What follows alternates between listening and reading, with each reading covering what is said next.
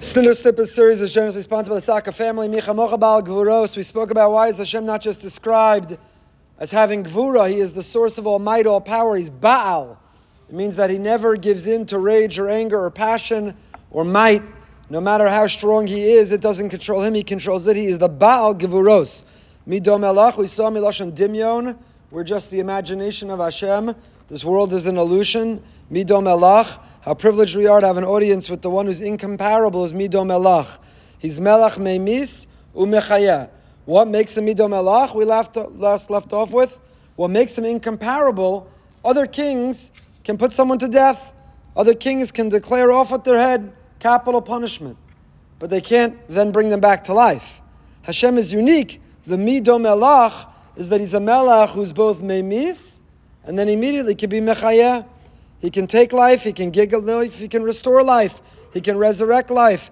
That's what makes him unique, that's what makes him distinct. Rabbi Victor Miller writes that Melech, in this context, doesn't just mean he's the king. Melech, like from the word Nimlach, means to consult, to give permission. We have to, anything in this world, because he's the Baal Gvuros, the second bracha of the Amidah, we're describing Hashem's singular power and might, his control over the whole universe, that anything that we think we do, it's just an illusion. We surrender to him. So Nimlach, we have to consult with him. He has to choose, he has to consent to anything that happens, any achievement or accomplishment or success that we have. What's the continuation? Melach meimisu mechayeh. He's the king who takes life, gives life. Umatzmiach Yeshua means matzmiach, to blossom, to deliver. Yeshua.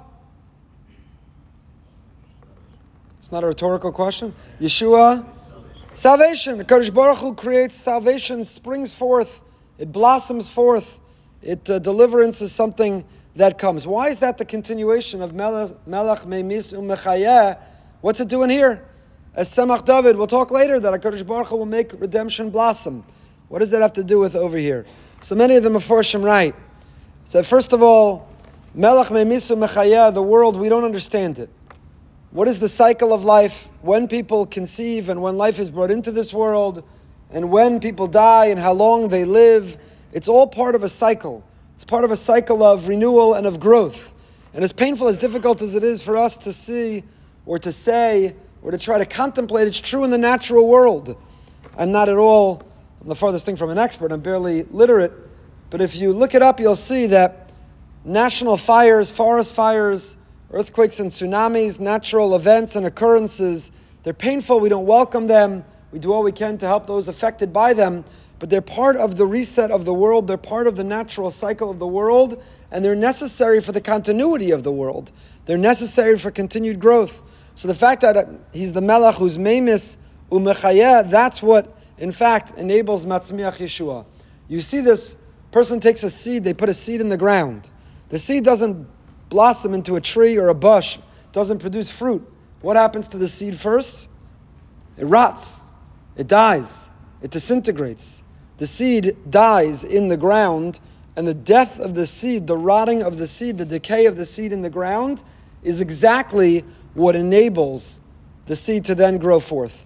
So we don't understand it, we surrender to Hashem about it, but we begin our Amidah by acknowledging that he's the Melech who's Meimis, and he's Mechaya, and though it's beyond our comprehension, that cycle and those choices are what are Matzmiach Yeshua. That is what allows the blossoming of the Yeshua of salvation to occur.